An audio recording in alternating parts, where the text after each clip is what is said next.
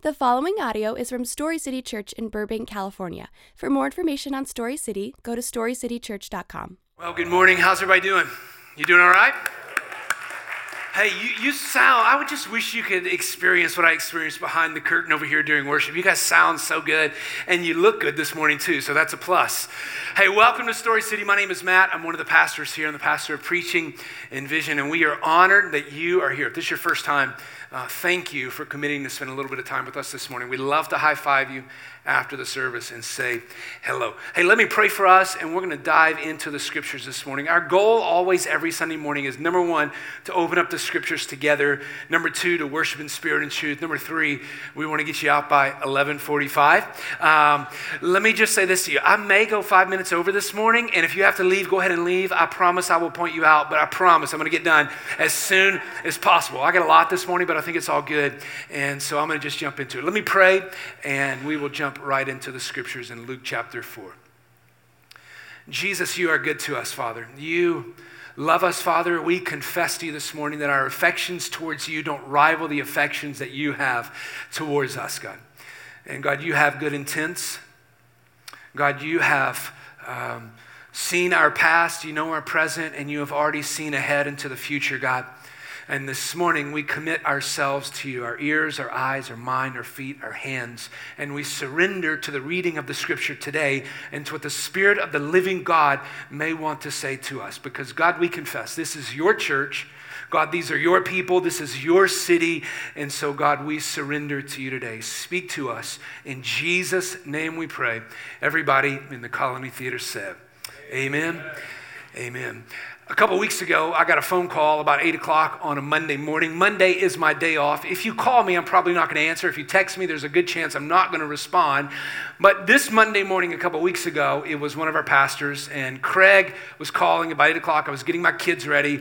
Craig never calls me on Mondays at 8 o'clock because it's also his day off, and he doesn't respond to text or phone calls. So he's calling. I'm like, oh my gosh, something is up.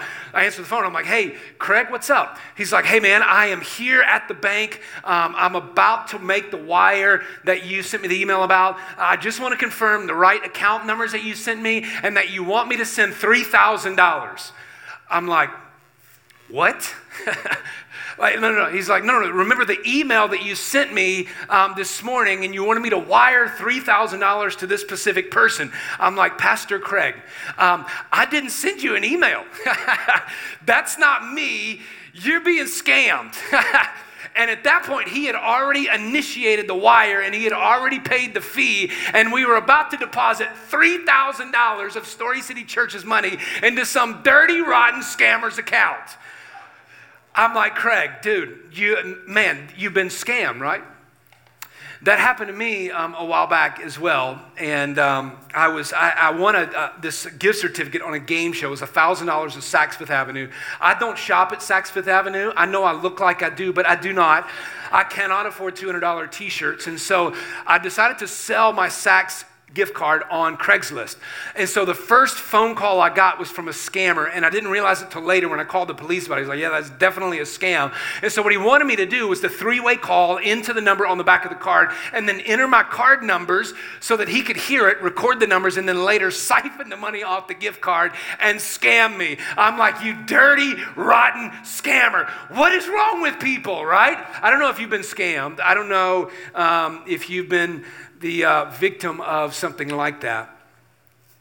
But when we read scripture, specifically Luke chapter 4 this morning, scripture reveals to us that Satan is the tempter of tempter. He is the liar of liars, and he has a scheme to siphon spiritual vitality from those whom Jesus calls his. And he's so deceptive. He's so good at it that he'll find the most opportune time and expose your greatest need. And in those moments, Satan has a strategy to siphon from you what Jesus would desire to give to you. So this morning, I want to follow up from our Easter service, and the next week, amen. And so I want to follow up from our Easter message last week, and I want to go all the way back to the first day of Jesus' ministry. By the end of the message, I want to go to the last day of Jesus' ministry before he goes to the cross, and I want us to make the connection between last week and this week and see why Jesus alone had the authority, the ability, and the power to go to the cross on our behalf. But then beyond that, I want to speak to us as a church this morning about rising above our own temptation and how Jesus can teach us and instruct us in that way. Luke chapter 4, starting in verse 1 this morning. Luke chapter 4, starting in verse 1 this morning. This is the very initiation of the ministry of Jesus. And Luke chapter 4, verse 1 says, "And Jesus, full of the Holy Spirit, returned from the Jordan and was led around by the Spirit in the wilderness, where for 40 days he was tempted by the devil. And he ate nothing during those days, and at the end of them he was hungry." Verse 1 and 2. Now pause just right here. I'm going to make my way all the way down to verse 13, but let me just pause just for a second, because I want to talk to you initially about the timing of temptation, okay? The timing of temptation. So Satan has this scheme and this strategy, and he's very aware at the most opportune times, and when we have the greatest need, he is aware of those moments, and it seems to be that Satan has a strategy to juxtapose moments of spiritual vitality in our life next to these moments where he will come and tempt us. In my home, I know when those days occur. If you pray for me, you can pray for me on Saturday, because it seems like on Saturday is when World War III breaks out in my home, all right? The reason I believe the Spirit of God has reminded me and instructed me as to why it happens on Saturday. On Saturday, I'm prayed up, I'm ready, my mind is full of the scriptures. I've spent a week knowing what Jesus wants me to teach you, and I'm ready to instruct the church on Saturday. And almost without fail, I've learned it's Saturday that Satan will come, and he wants to shake things up. He did it yesterday. We hadn't been awake 10 minutes, and boom, World War III is broken out in our home, all right? Now, I have come to realize the moments when Satan wants to tempt me in my life. I know when he wants to steal from me. I know when he wants to kill. I know when he wants to destroy. What God wants to do is typically on Saturday. So yesterday morning, we had 10 minutes awake. Boom, Satan tries to knock me in the mouth. But you know what? I've grown. I've understand the moments when he wants to do so. So I punched him in the mouth, and we went to get cupcakes, and we said, "Nana, nana, boo-boo, I know what you're doing." The timing of temptation here for Jesus was a moment where he had spent 40 days away, seeking the heart of God, understanding what God's will was, praying and fasting, the scripture says. And so it was in that moment of Jesus drawing near to the heart of the Father that Satan would come with his schemes and with his temptations, and he would try to tempt Jesus. Now, listen to me. John chapter 10, verse 10 tells us, and it lays out the plans of Satan. It tells us that in John 10:10, Satan comes because he's a thief. He wants to kill, and he will go so far as to destroy you if we will surrender to him. 1 Peter chapter 5, verse 8 says, "Your enemy, the devil, will prowl around like a roaring lion looking for someone to devour." It's very clear in Scripture that Satan has a strategy to tempt us, to lie to us about what he is offering, and to make us to believe that what he is pushing towards us has more value and worth than what Jesus says. Now, Luke chapter 4 will tell us about what these tactics are. Luke chapter 4 will lay out the schemes of Satan. Now, I want to be very clear. I believe that in every way that you are tempted, we can find that in Luke chapter 4. But before we get to Luke chapter 4, I want to read 1 John chapter 2, verse 16. 1 John chapter 2, verse 16 says, "For all that is in the world, the lust of the flesh, the lust of the eyes, and the pride of life," 1 John says, "it is not from the Father, but it is from the world." 1 John chapter 2, verse 16 lays out for us these sort of three categories of temptation that all of us will experience, and what Jesus experienced that day as he's beginning his ministry. The first thing he says, the lust of the flesh. He says the lust of the eyes, and then he says the pride of life. I want to categorize these things, and I want to try to fit our temptations into these categories, and I hope that you're going to take something from it. Then ultimately, I want to end at the end of Jesus' ministry today and help us understand why it was that Jesus alone had the ability to go to the cross. Now, Luke chapter 4, starting in verse 3, here's the first temptation that Jesus experienced. The devil said to him, if you are the Son of God. By the way, was Jesus the Son of God? Of course he was the Son of God. If you are the Son of God, tell this stone to become bread. And Jesus answered, it is written, man shall not live by bread alone. Now, fully understand the scene here. Jesus has peeled away for 40 days. He's fasting and he's praying. No bread, no water, 40 days. It was at this point that Satan comes. And so here is this first temptation. If you are the Son of God, turn these stones into bread. So I picture this scene where Satan is standing behind Jesus and he picks up a piece of gravel. He puts it in Jesus' face and he says, you're hungry, aren't you? You've been here for 40 days, no bread, no water. And it was in that moment where Satan puts in front of him, if you're just hungry, just turn this piece of gravel into bread. Now look, I love Hawaiian bread rolls. You guys like bread? You like anybody like Hawaiian bread rolls? Okay, we can amen that. I'm fine with that. You can put anything on Hawaiian bread rolls and it will be amazing, right? You can put peanut butter on it. You can put lettuce on it. You can put quinoa, and it all tastes good. Satan has come to Jesus in this moment. I imagine he picks up this piece of gravel, this piece of granite, this piece of stone. And he knows in this moment what's going on. He knows there's unbelievable hunger in the bowels of Jesus, and he knows what his greatest need is in this moment. And he tells Jesus, here, I can satisfy what you're longing for in this moment. Just turn it into bread. Now, there's nothing wrong with bread, right? I mean, there's nothing wrong with bread. Some of us think, well, Jesus was God. He could go 400 days without food and water. Let me back up just for a second. Sometimes we look at the temptation of Jesus and we have this thought. Well, Jesus was fully God. Somehow he was wired differently than I am, and Jesus could just innately resist temptation. If we rightly understand Scripture, we understand that yes, Jesus was fully God. Yes, he was fully man, but Jesus was tempted in every way we were. So the fact that Jesus has spent 40 days without food or water does not mean that he is the exception from us. In that moment, Jesus was desperately hungry, and there's nothing wrong with bread.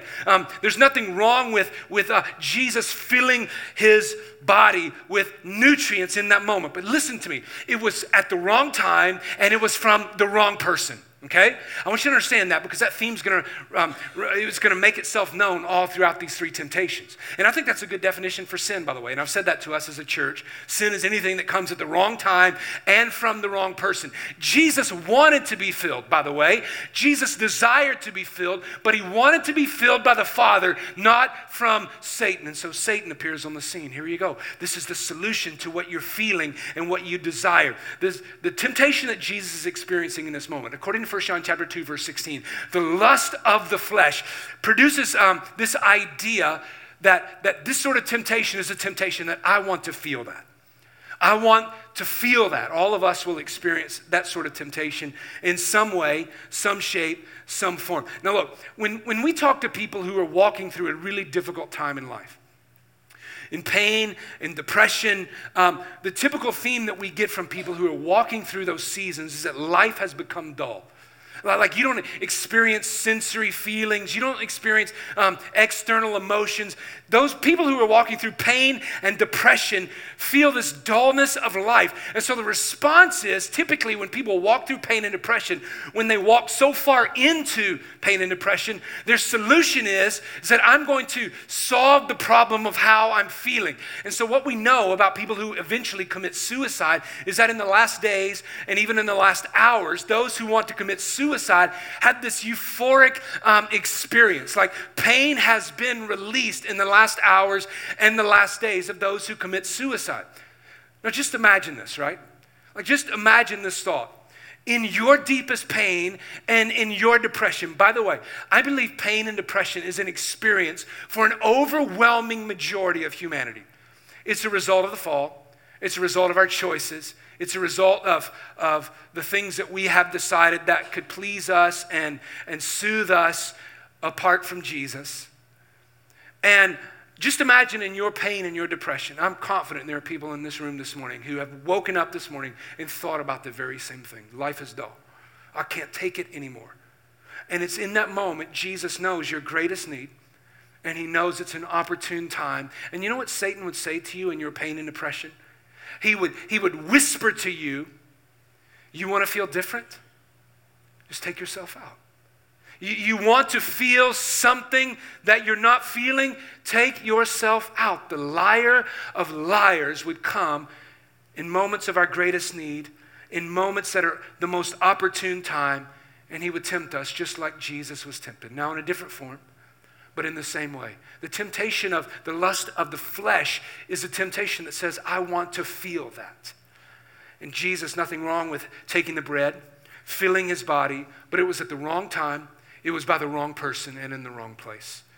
Luke chapter 4, Jesus experienced that same temptation. That's the first tactic of Satan's temptation. By the way, when I was a teenager, before I came to faith in Christ, when I would consume alcohol excessively. Some of you, by the way, that's why we consume excessively. I want to feel differently. I would consume alcohol on Thursday nights and Friday nights and Saturday nights. And if there wasn't school on Monday, I would consume it on Sunday. And I would do so because I wanted to escape family. I wanted to escape life. I wanted to feel something different. It's the lie of the tempter. It's the lie of the thief. It's the lie of the stealer. It's the lie of the killer. It's the lie of the destroyer who would say to you, if you want to feel something different,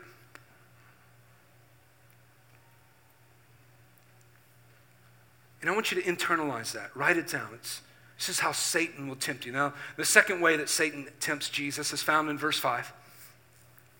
In verse 5 says to us, the devil led him up to a high place and showed him in an instant the kingdoms of the world. And he said to him, I will give you all of their authority and splendor, and it has been given to me, and I can give it to anyone I want to. Devil, the Satan is a liar. First of all, Jesus would have the kingdoms of the world. It's not at the right time. It's not at the right place. At the resurrection, at the second coming of Jesus, he will have the full authority of the kingdoms of the earth. But in this moment and in this time, Jesus still had to resist sin. He still had to go to the cross in order to have authority over those kingdoms. And Satan whispers a lie into his ear. And he tells him, I've got authority over all of those kingdoms. And if you want that authority, I can give it to you. That's part of the essence of sin, is that Satan will offer you something that he cannot ultimately live up to. He will say, I will give you this, yet he can't fulfill his promise. And this is what Jesus says to him. This is what Jesus says. The devil led him up to the high place, showed him in an instant all the kingdoms of the world. And the devil said to him, I will give you all their authority and splendor. It has been given to me, and I can give it to anyone I want. You're a liar. Verse 7, if you worship me. Satan is asking for Jesus' allegiance. He's asking for Jesus. In essence, temptation does that to us. It's a test of allegiance in that moment. Where does your allegiance lie? And Satan will lie and ask for us to bow down before him. The essence of sin is that Satan lures us to bow down to him. It promises something it cannot deliver. If you worship me, it will all be yours. Verse 8, and Jesus answered, but it is written, worship the Lord your God and serve him only. The first temptation was the lust of the flesh. It's I want to feel that. The second temptation that Jesus experiences here is the lust of the eyes. And what that says is, I want to have that. I want to have that. It's not bad for Jesus to have the kingdoms of the world. He would have the kingdoms of the world, but it wasn't Satan's to hand over. It was from the Father. Remember again, the wrong time, the wrong place, the wrong person. I want to have that. Now, it's like this. It works itself out in a lot of ways, but think about this just for a moment. Think about you're in a relationship, and it's natural in a relationship to want to be intimate with your partner. By the way, that's not an ungodly feeling. We were created that way, with feelings of intimacy and desire. We don't have to pretend as if this is from the enemy. God created us that way. But here's the thing. I believe, according to Scripture, now you may disagree and you may say, no, that's healthy. You may say, no, my doctor said I should do this. You may have an alternate source that you would cite to say, I disagree. But my source says sex outside of marriage is not the right time, it is not the right place, and it is not from the right person. But it is the temptation that says, I want to have that. And Jesus would look at us and say, it's not the right time. It's not the right place. It's not the right person. And you could argue and say, no, but what bad would sex outside of marriage do for me? I would just say to you this. Call me in 10 years and tell me about your intimacy with your spouse. I would say, call me in 10 years and let me know how that's worked out for you. I don't know many people who have had sex before marriage where intimacy, unless the Spirit of the living God has not intervened, has healed some deep, deep wounds. But the temptation that Satan throws Jesus' way is the same temptation that we experience. It's the temptation to have that. How does that work out, Pastor Matt? I don't know. It could work itself out in status, wealth, appearance. I want to have that. And Jesus' response was, you shall worship the Lord your God and serve him only. In essence, Jesus was saying, the Father is the only one that can make a promise like that, Satan. And by the way, he's the only one that will fulfill that promise. The first temptation was a temptation of the lust of the flesh. I want to feel that. The second is the lust of the eyes. I want to have that. And then finally, the final temptation that Satan throws Jesus' way is found in verse 9 and all the way to verse 12. And the scripture says, and the devil led him to Jerusalem, and he had him stand on the highest point of the temple. And he said to Jesus, if you are the Son of God, is he the Son of God, by the way? Absolutely, he's the Son of God. If you are the Son of God, he said, throw yourself down from here. For it is written, and by the way, Satan is so crafty, he now thumbs back to the Old Testament and he begins to quote scripture to Jesus. He's crafty and he says to Jesus, throw yourself down from here, for it is written, he will command his angels concerning you to guard you carefully, and they will lift you up in their hands so that you will not strike your foot against a stone. Picture this. Jesus has been away for 40 days. Cultivating intimacy with his Father, seeking the will of God, and he wants to fulfill the purpose for which God has sent him. In this moment, Satan says to him, even when you fall, the angels, they'll guard you. And Jesus, people will know that you are the Son of God. You're like, what's wrong with people knowing that he's the Son of God? It was the wrong time.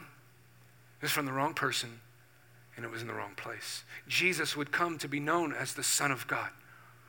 Surely you are the Son of God. That's what he said when he was dying on the cross. Jesus would come to be known as the Son of God. But in this moment, Satan offers him preemptively something that he wanted to be and that he ultimately was.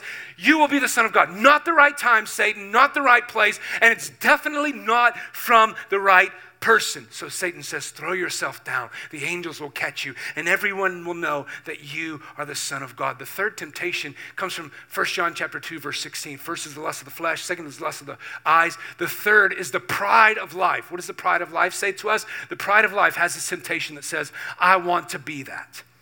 I want to be that. Jesus wanted to be the Son of God. He was the Son of God. He's known as the Son of God, but it was the wrong time, wrong place, wrong person. What's that temptation for you? I don't know. I want to be that person. I want to be who I'm not. I would probably go so far as to say that most of us, especially in the Western world, infinitely desire to be something that we currently are not. I know I personally wrestle with that often. My wife would tell you, Matt typically likes to see things from a higher level. He likes to see the landscape. And sometimes that can be good in leadership situations, but oftentimes that can be bad. You know why? Because I have difficulty being present in the moment. I want to be something different. I want to be there, not here. The temptation that Satan brings our way when he knows it's an opportune time and it's a need that we have, he says to you, oh, you want to be that? Here you go. I want to be that. Jesus tells him, don't put the Lord your God to the test. And then finally, in verse 13, the passage closes out. And it says, when the devil had finished all this tempting, he left him until an opportune time. I love this because it reminds me that theologically we do not believe that any human, any believer in Jesus Christ will ever reach a level of perfection until we are one day standing in glory. Now, we should all have a trajectory towards that way, but none of us will ever reach perfection. So what that tells us this morning is from verse 13, is by the Spirit of the living God, you may resist temptation. You may resist temptation this morning, and Satan may leave. Listen to me, but he'll be back. He may leave, but he'll be back. He'll find an opportune time. He'll find the lowest point in life, and he'll tempt you with wanting to feel that. He'll find a low point in life and tempt you with wanting to have that. He may come to you at a high point in life and tempt you with wanting to be that. He'll leave, but he'll be back. So as we reflect on what happens here at the beginning of Jesus' ministry, we may have this thought, you know what? Jesus was a good person. He was a religious leader. We may look at him and say, he was a good person, a religious leader, and have this thought that innately Jesus was wired differently than all of us. And so Jesus had this unfair advantage that he could just resist temptation. Like it never was a challenge for Jesus to look Satan in the eyes and say, you're a moron, I'm not going that way. But when we understand Scripture, we understand that, yes, he was fully God. He was also fully man. And if Jesus could have resisted temptation, it negates his ability to be nailed to a cross on our behalf. He experienced everything that we experience. I think one of the greatest illustrations of that is on the last day of Jesus' ministry. The night before Jesus goes to the cross, we find him in the Garden of Gethsemane. And we find him in a place where he has spent 33 years. He's perfectly resisted temptation. And praise God, by the way, that he perfectly resisted temptation, because that gives him the authority to be the only one that could be nailed to the cross for the sins of humanity. Praise God, praise God, praise God. But if you ever had this doubt that Jesus was just different and he just had this unique sense of denying temptation, read with me in Luke chapter 22, starting in verse 39. And it says, Jesus went out as usual to the Mount of Olives, and his disciples followed him. And on reaching the place, he said to them, pray that you do not fall into temptation.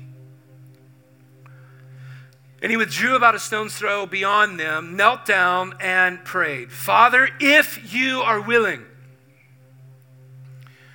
This is the night before Jesus goes to the cross. He spent 33 years having never given in to temptation. Listen to me. It was the right time.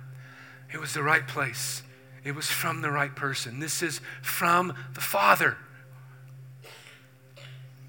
If you are willing, Father. He tells the disciples to go out and pray.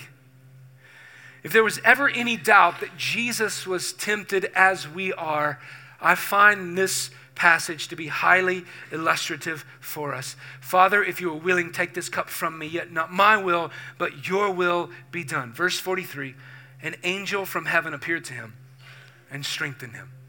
If you read the same passage from Luke chapter 4, the corresponding passage where Jesus is being tempted by Satan at the beginning of his ministry, if you read that corresponding passage in Matthew chapter 4, you will find that the last verse in that story is that once Satan left, the scripture says the angels came and they ministered to Jesus.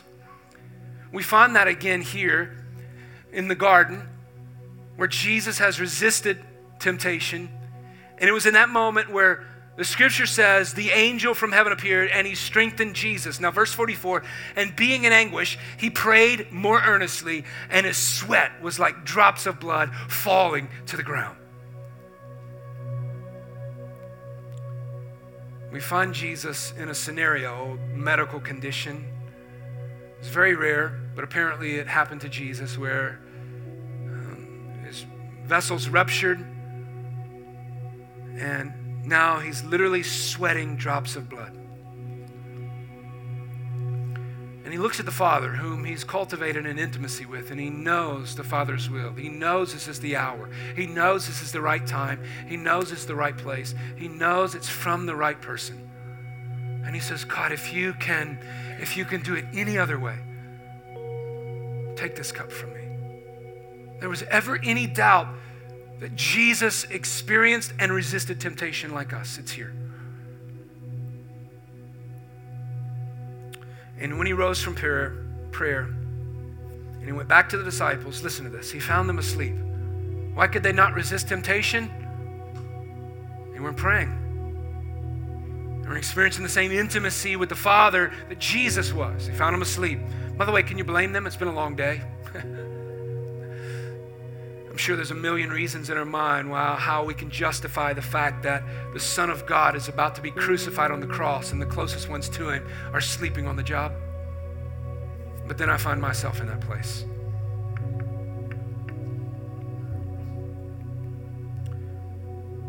What Christ had done on behalf of humanity was so tempting that his sweat became like blood.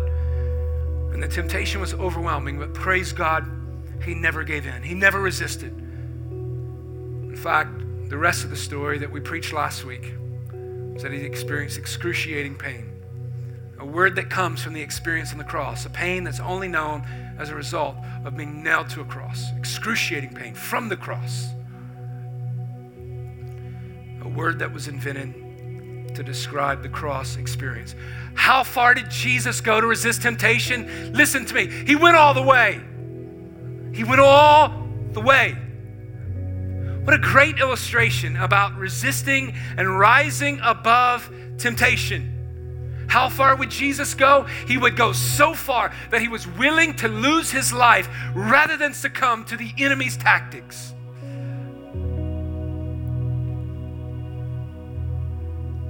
Praise God.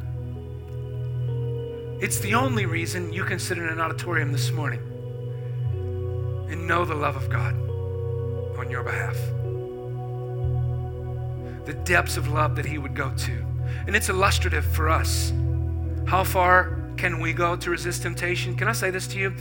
The fact remains that we have not, we are not, and we will not resist temptation at some point. And even if it's only been one time, like you're the exception in the room, you are the exception, not the rule. It's only happened once in your life, but if it's only happened once, and I know it has of all of us, the fact remains that you and I are wholly different from Jesus. He alone had the ability, the authority, the power to go to the cross for the sins of humanity. So then, Pastor Matt, how do I resist temptation? How do I rise above the schemes of the devil and live a life that honors Jesus? I'd love to give you 14 ways to cultivate intimacy with Jesus. I find it very instructive that when Satan came to Jesus, he prayed, he quoted scripture. Don't look over that fact. Like we sometimes in church as pastors, we've grown to the point where we're afraid of prescribing something that could actually help you. Like we don't want to give him a list because then we're legalistic. Can I say to you, Jesus prayed, he quoted scripture. You want to resist temptation? Pray, no scripture. I think it's also highly illustrative to us this morning that Jesus had this innate sense, this awareness of the Holy Spirit. Sounds strange because he's part of the Trinity.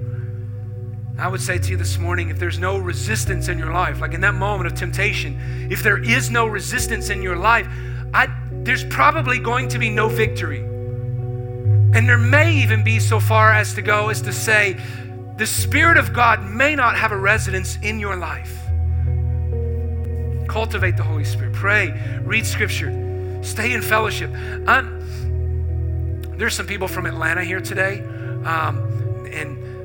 they're good friends, and I'm so excited. We're going to go to the Magic Castle tonight. I'm going to wear my suit. I lied to you. I said the only time you'd ever see me wear a suit last week was on Easter, and if I do your funeral and wedding, I got to wear a suit tonight because we're going to the Magic Castle. And so they're in town. I was just extraordinarily aware, Bill, whenever I lived in Woodstock, because we were a large church. Anywhere I went, there was the possibility of somebody knowing me. It just was what it was. I went on my honeymoon to St. Thomas. I'm walking down the beach on my first day, and it's my honeymoon, y'all. And somebody shouts out, "Hey, Matt. Hey, Laura." Can I say to you, I'm innately aware of that sort of accountability in my life. How does that apply to you? Stay in fellowship with believers. You need that accountability. Not because somebody can look at you and say, "Hey, I'm judging you because of your sin," because they can lovingly say to you, "You've been tempted and you may have given in, but Jesus offers a better way." The gist of what I want to say to you this morning is if you want to resist temptation, if you want to resist sin, your resistance against temptation is only as strong as your intimacy with Jesus. You need to cultivate intimacy with God. When I was a kid, my dad had dogs that we had hunting dogs, and we had a kennel behind our house, and we had like 10, 12 dogs. It was madness. And so I would go and feed the dogs occasionally, starting as a little kid, in order to fill up this metal bowl with Alpo or Purina, whatever we were feeding them. And I would fill the bowl with dog food, and the dogs would know because of the time of day, and like they just had the weird sense. I could smell the dog food. And so like I would open the gate, and I mean, like, even from like 8 years old, like I would open the gate and I would have to like be really, like I'd open it and have to slide it in, because occasionally they would jump on the gate and they could literally tackle me because they wanted the dog food. I remember as a kid, there was this next door neighbor named David, and I was an entrepreneur even then, and I was like, hey David, I'll pay you $1 if you'll eat dog food. And I remember David's like, oh no, dude, I'm not eating dog food. And I think about this, we innately understand, I was not created to consume dog food, right? Like I hope that makes sense to you. I hope none of you like dog food. Like I know I was not made for dog food. I was made for steak. I was not made for Purina. I was made for chicken. I was not made for Alpo. I was made for fajitas. We know that's not for me. Scripture tells us, I had a professor in seminary that said, once we've become a new creation in Christ, there is a new creation, a new creature, a new nature, he called it, that's been woven inside of me. And that new nature constantly fights against the old nature, and he described it as two dogs fighting against each other. And when the moment of temptation comes, the scripture says my new nature will fight against my old nature, and we will have this battle, and the new nature will pull and stretch against the old nature, will pull and stretch. And I'm in this cosmic battle of not giving in to temptation in between two natures. Scripture says I'm created as a new creation once the Spirit of God changes my life. Created in Christ Jesus for good works. It's who you are. It's a real battle in your life. This morning I want to pray for us, and I'm really aware that there's probably some of you guys that are in deep, deep struggles this morning. Some of you guys may not be. You may be cruising now, a glorious spiritual highway. Praise God for you. Some of you guys may be in a ditch so deep that you can't even see light. It's a battle. It's a temptation. It's a struggle. Can I say to you, Satan has lied to you. And you played a part because you gave in. You surrendered. Jesus looks today and he says that I offer a way out. I think one of the best ways to begin that process of saying, Jesus, I'm in a deep struggle, is to be honest with him today. In the Garden of Gethsemane, it says that Jesus was on his knees. I believe some of you guys today, I believe with all of my heart, if that's your struggle today and the Spirit of God is speaking to your heart, the best place you can begin is on your knees saying, Jesus, I am deep into the thick of it, and I need to acknowledge it before you, and I need your help by the Spirit of the living God. For some of you guys who are believers today, that needs to be your response, and you need to stop delaying, because the thief has come to steal, to kill, and you would think, what could be worse? No, he will destroy. He will destroy. Praise God, Jesus has offered a way. I want you to bow your head, close your eyes, and we're going to be done. The band's going to come out. We're going to play one more song. You may also be here this morning and you've never come to a relationship where you've come to a place where you've trusted your life to Jesus. You've had this acknowledgement that because of your sin, it separated you from God. Romans 3:23, for all have sinned, fall short of the glory of God. The result of that sin, according to Romans 6:23, is the result is death, both in this life and the next. No access to God. But then Romans 5:8 tells us that because God and his glorious love for us demonstrated on the cross that love, and he died for your sin, he provided a solution. He provided a way out for your sin debt to be canceled. Because he was the only one who was sinless, he fully resisted temptation. And the scripture says, if you would confess with your mouth that Jesus is Lord, acknowledge, Jesus, you are the only one that could cancel that debt. And because you've done so, I trust my life to you today. I repent of my sin. Scripture says, a 180, turn from it. Jesus, I desire, I know there will never be perfection until I'm with you in glory. But from this day forward, I desire to walk with you the rest of the days of my life. If you've never trusted Jesus for a relationship with him, to be saved from your sin, to repent of your sin and walk with him, today is the day. It's a watershed moment. You say yes or you say no. And maybe that's where you are today. I don't want to embarrass you, make you say anything you don't want to say. I don't want to stand you on the stage, make you do anything you don't want to do this morning. But if that's your desire, would you just do me a favor? Tom is going to be down here, down front. Darrell's going to be over here to my right. That's you this morning. There's no shame, no embarrassment. I want you to come and see one of these two and say, I need to trust Jesus with my life. We're going to pray for you. Say, praise God. The most incredible thing has happened today. Give you a Bible, give you some materials to begin to walk with God. That's all that's going to happen. That's you, and you're like, I'm not walking down a flight of steps. After the service, if you'll go to the Connect table, fill out a card that says, I trusted Jesus with my life. This week, we will follow up with you. One of our pastors will do so. Jesus, we love you. Thank you for the cross. Thank you for the grave. It implies that you have overcome. And today, we don't have to be defeated. We can be victors because of the Spirit of God that we have access to. The veil was torn. We have full access to you, Jesus. Thank you, Lord. In Jesus' name we pray. Amen. Amen.